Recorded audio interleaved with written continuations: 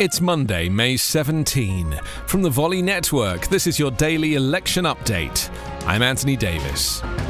President Joe Biden, under political pressure, agreed to admit 4 times as many refugees this budget year as his predecessor did.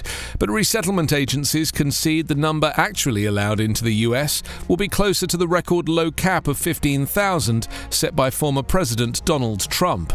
Refugee advocates say they are grateful for the increase because it's symbolically important to show the world the United States is back as a humanitarian leader at a time when the numbers of refugees worldwide is the highest since World War II.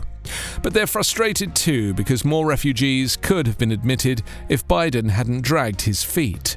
Biden first proposed raising the cap to 62,500 in February in a plan submitted to Congress, but then refused to sign off on it for 2 months before coming back on April 16 and suggesting he was sticking with Trump's target.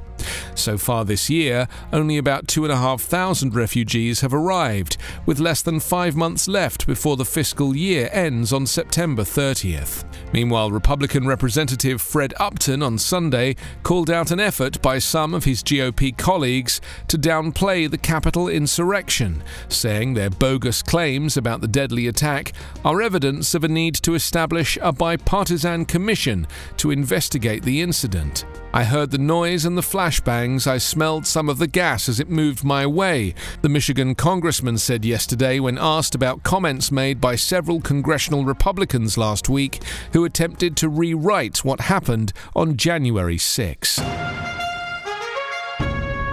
Your daily election update is part of the Volley Network. Find us online at electionupdatepodcast.com.